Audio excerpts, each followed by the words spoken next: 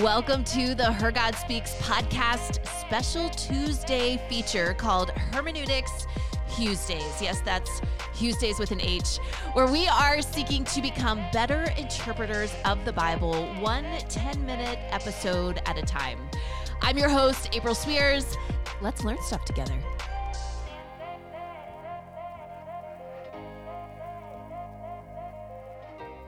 So last week, we took what we've learned about the importance of historical context and applied it to John 4 in Jesus' conversation with the woman at the well. I want to do the same thing today, but with the historical context of Holy Week, which turns out to be the wider historical context for the entire New Testament. Now, I am utterly fascinated by the fact that I have been an active member of a church with a very high view of the Bible for my entire 42 years of life. I have been in dozens of Bible studies. I even have a seminary degree, but I did not learn about the history I'm about to share with you until around, 2 years ago. Now, where did I finally learn this incredibly important historical context? Was it at church? Was it at a Bible study? Was it in seminary? No, it was on a podcast. So here I am, paying it forward. In their book, The New Testament and Its World, N.T. Wright and Michael Bird make the claim that we cannot understand the New Testament unless we make sense of the historical environment in which the early church was conceived and grew in the first century AD. To understand the origin of Christianity and the meaning of the first believers' theology demands that we know the historical setting and the social, cultural, and religious world in which Jesus and the apostles lived. I wholeheartedly agree with that statement. You don't know what you're missing until someone actually takes the time to fill you in on that context. And when they do, it really does help so many things in the New Testament, the Gospels in particular, make a lot more sense. So let's get in a time machine and travel way back to the Second Temple period and see what we find. I wish I had a really cool time travel music. There we go. That's my own personal sound effect. You're welcome. Well, around 587 BC, the first temple in Jerusalem, Solomon built that one. It had been destroyed and the inhabitants of Judah taken into exile in Babylon. This period of Babylonian exile was a very dark time in Israel's history and led to some serious questions about Yahweh's faithfulness, whether or not he had utterly forsaken them, because that's sure what it felt like. Well, prophets like Isaiah and Jeremiah reminded them that God had not forsaken them, and they spoke about a time when God would deliver his people out of exile through a new Exodus, with a new Davidic king, a new temple, and with God himself returning to dwell in that new temple. Well, around 50 years after the destruction of the first temple, this promise came true. Well, sort of. In 539 BC, the Babylonians were defeated by the Persians, and the king of Persia allowed the Jews to return to their homeland and rebuild the temple. You can read all about this in Ezra and Nehemiah. Sadly, even though some of the Jews were back in the land and the second temple was built in Jerusalem, things fell way short of the prophetic hope of restoration that they all longed for. The 12 tribes were not all regathered. There was no new Davidic king. The nations were not swarming to Zion to worship Yahweh. And most notably, God's glory did not fill that second temple. So instead of living under the glorious reign of God, the Jews lived under the power of one pagan king after another. So in a way, the exile never really ended. Unfortunately, things were about to get a whole lot worse. In the 4th century BC, Alexander the Great went wild, and his army swept through most of the known world, imposing Greek culture wherever they went. This mass Hellenization led to all kinds of challenging dynamics within the Jewish culture. Well, after Alexander the Great passed off the scene, his kingdom was divided among 3 of his generals and their families. We're going to fast forward through a lot of that and land around 200 BC when Judea falls under Seleucid rule. Now, the name related to this time period that we all need to know is Antiochus Epiphanes IV. He is a very dark character in the history of Judaism.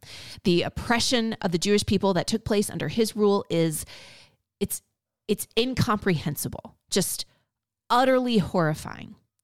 Well, in 167 BC, he took over the temple in Jerusalem, deliberately desecrating it by slaughtering a pig, an unclean animal, on the altar and sprinkling its blood throughout.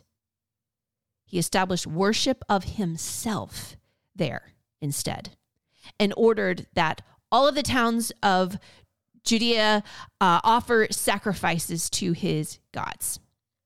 He sent inspectors to go town by town enforcing this decree. Now, once again, much like in the days of the Babylonian exile, the Jews were not independent. Once again, they were under the thumb of a foreign, oppressing force. Once again, they were fighting an uphill battle to preserve their cultural and spiritual identity. All of this was a far cry from the kingdom of God they hoped for. Well, a few years later, things began to turn around. Out of this very dark, seemingly hopeless situation arose 2 heroes named Mattathias and his son Judas. Now, in the town of Modin, I think that's how you say it, Modein, one of the townspeople volunteered to follow the orders of Antiochus Epiphanes by making a sacrifice to his gods. Well, an elderly priest named Mattathias stabbed the guy to death, killed the king's inspector, and tore down the altar. And on his deathbed, with his 5 sons gathered around him, he said, "Avenge the wrong done to your people. Pay back the Gentiles in full." And that's a direct quote from 1 Maccabees chapter 2, verses 67 and 68. Now, one of Mattathias' sons, named Judas, took the charge and led a successful rebellion against the Seleucids. It was also a very violent rebellion, which is why Judas earned himself the nickname Maccabeus, which means the hammer. Such a cool nickname, right? 3 years to the day after the temple's desecration by Antiochus Epiphanes IV, on December 25th, 164 BC, Judas Maccabeus cleansed and reconsecrated it. The festival of Hanukkah was added to the Jewish calendar, and this Maccabean revolt became as formative and as much an identity marker as the Exodus and other great events in Israel's history. The power vacuum created by the decline of the Seleucid kingdom meant that by 142 BC, the Hasmoneans, Mattathias and Judas's family, were finally able to achieve complete independence from foreign rule for the Jewish nation for the first time in half a millennium. Their own coins were even being minted. What they had been anticipating for so long seemed to have finally arrived.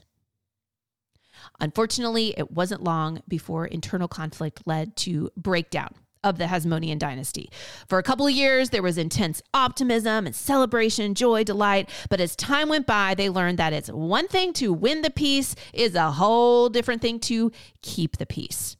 As it turns out, the Hasmoneans were not all they were cracked up to be. They were not the righteous rulers the people would have hoped for. And because of this, there arose Jewish groups that were really concerned for the integrity in the leadership, obedience to Torah, glory of God, righteousness among God's people. A morally compromised ruling class was not acceptable to them. Interesting to note that the Pharisees of Jesus' day could trace their origins to this period of unrest. The next part of the story is, unfortunately, more bad news. By 63 BC, Rome arrives and takes over. So by the time Jesus shows up around 60 years later, it is the case that once again, the Jews in the land are suffering under the oppressive iron fist of a foreign occupying army that is defiling God's land and kicking around his people. So at this point, you can imagine the Jews are on high alert for another hero. And when they think of who that hero is going to be, they think of Judas the Hammer. The Maccabean revolt is their template. A violent military overthrow of the Romans is their expectation. Now, all of that is the necessary background for understanding the events of Holy Week, particularly Palm Sunday. I want to read you an excerpt from the book Fight Like Jesus by Jason Porterfield. He writes, contrary to what church reenactments of this scene may lead you to believe, palm branches did not function as the ancient equivalent of those giant foam hands we see at sporting events. Waving them did not mean, "You're awesome, Jesus. I'm your number one fan." In Jesus' day, palm branches were a politically loaded symbol that reminded the Jewish people of a significant historical event. That event, of course, was the Maccabean revolt. Jason continues. As Judas the Hammer made his triumphal entry into Jerusalem and proceeded to cleanse the temple, his followers waved, you guessed it, palm branches. You can read about this in 2 Maccabees 10:1-9. From then on, palms became a key symbol of Israel's quest for independence. Back then, palm branches carried the exact same meaning as a separatist movement's flag does today. Waving them signified a desire to break free from foreign occupation. What's more, waving them at Jesus meant the crowd believed he would be their liberator. End quote. But throughout the Gospels, Jesus works off a very different script than the Maccabean revolt script they all had on their minds, doesn't he? In fact, he comes up with a plan before his entry into Jerusalem to communicate to the people that he is no Judas Maccabeus. That plan involved a donkey. A symbol of humility and lowliness, not of great military exploits. A gentle creature, consistent with Jesus' ethic of nonviolence. In riding into Jerusalem on a donkey, not a horse, Jesus connected his mission to the words of Zechariah 9:9.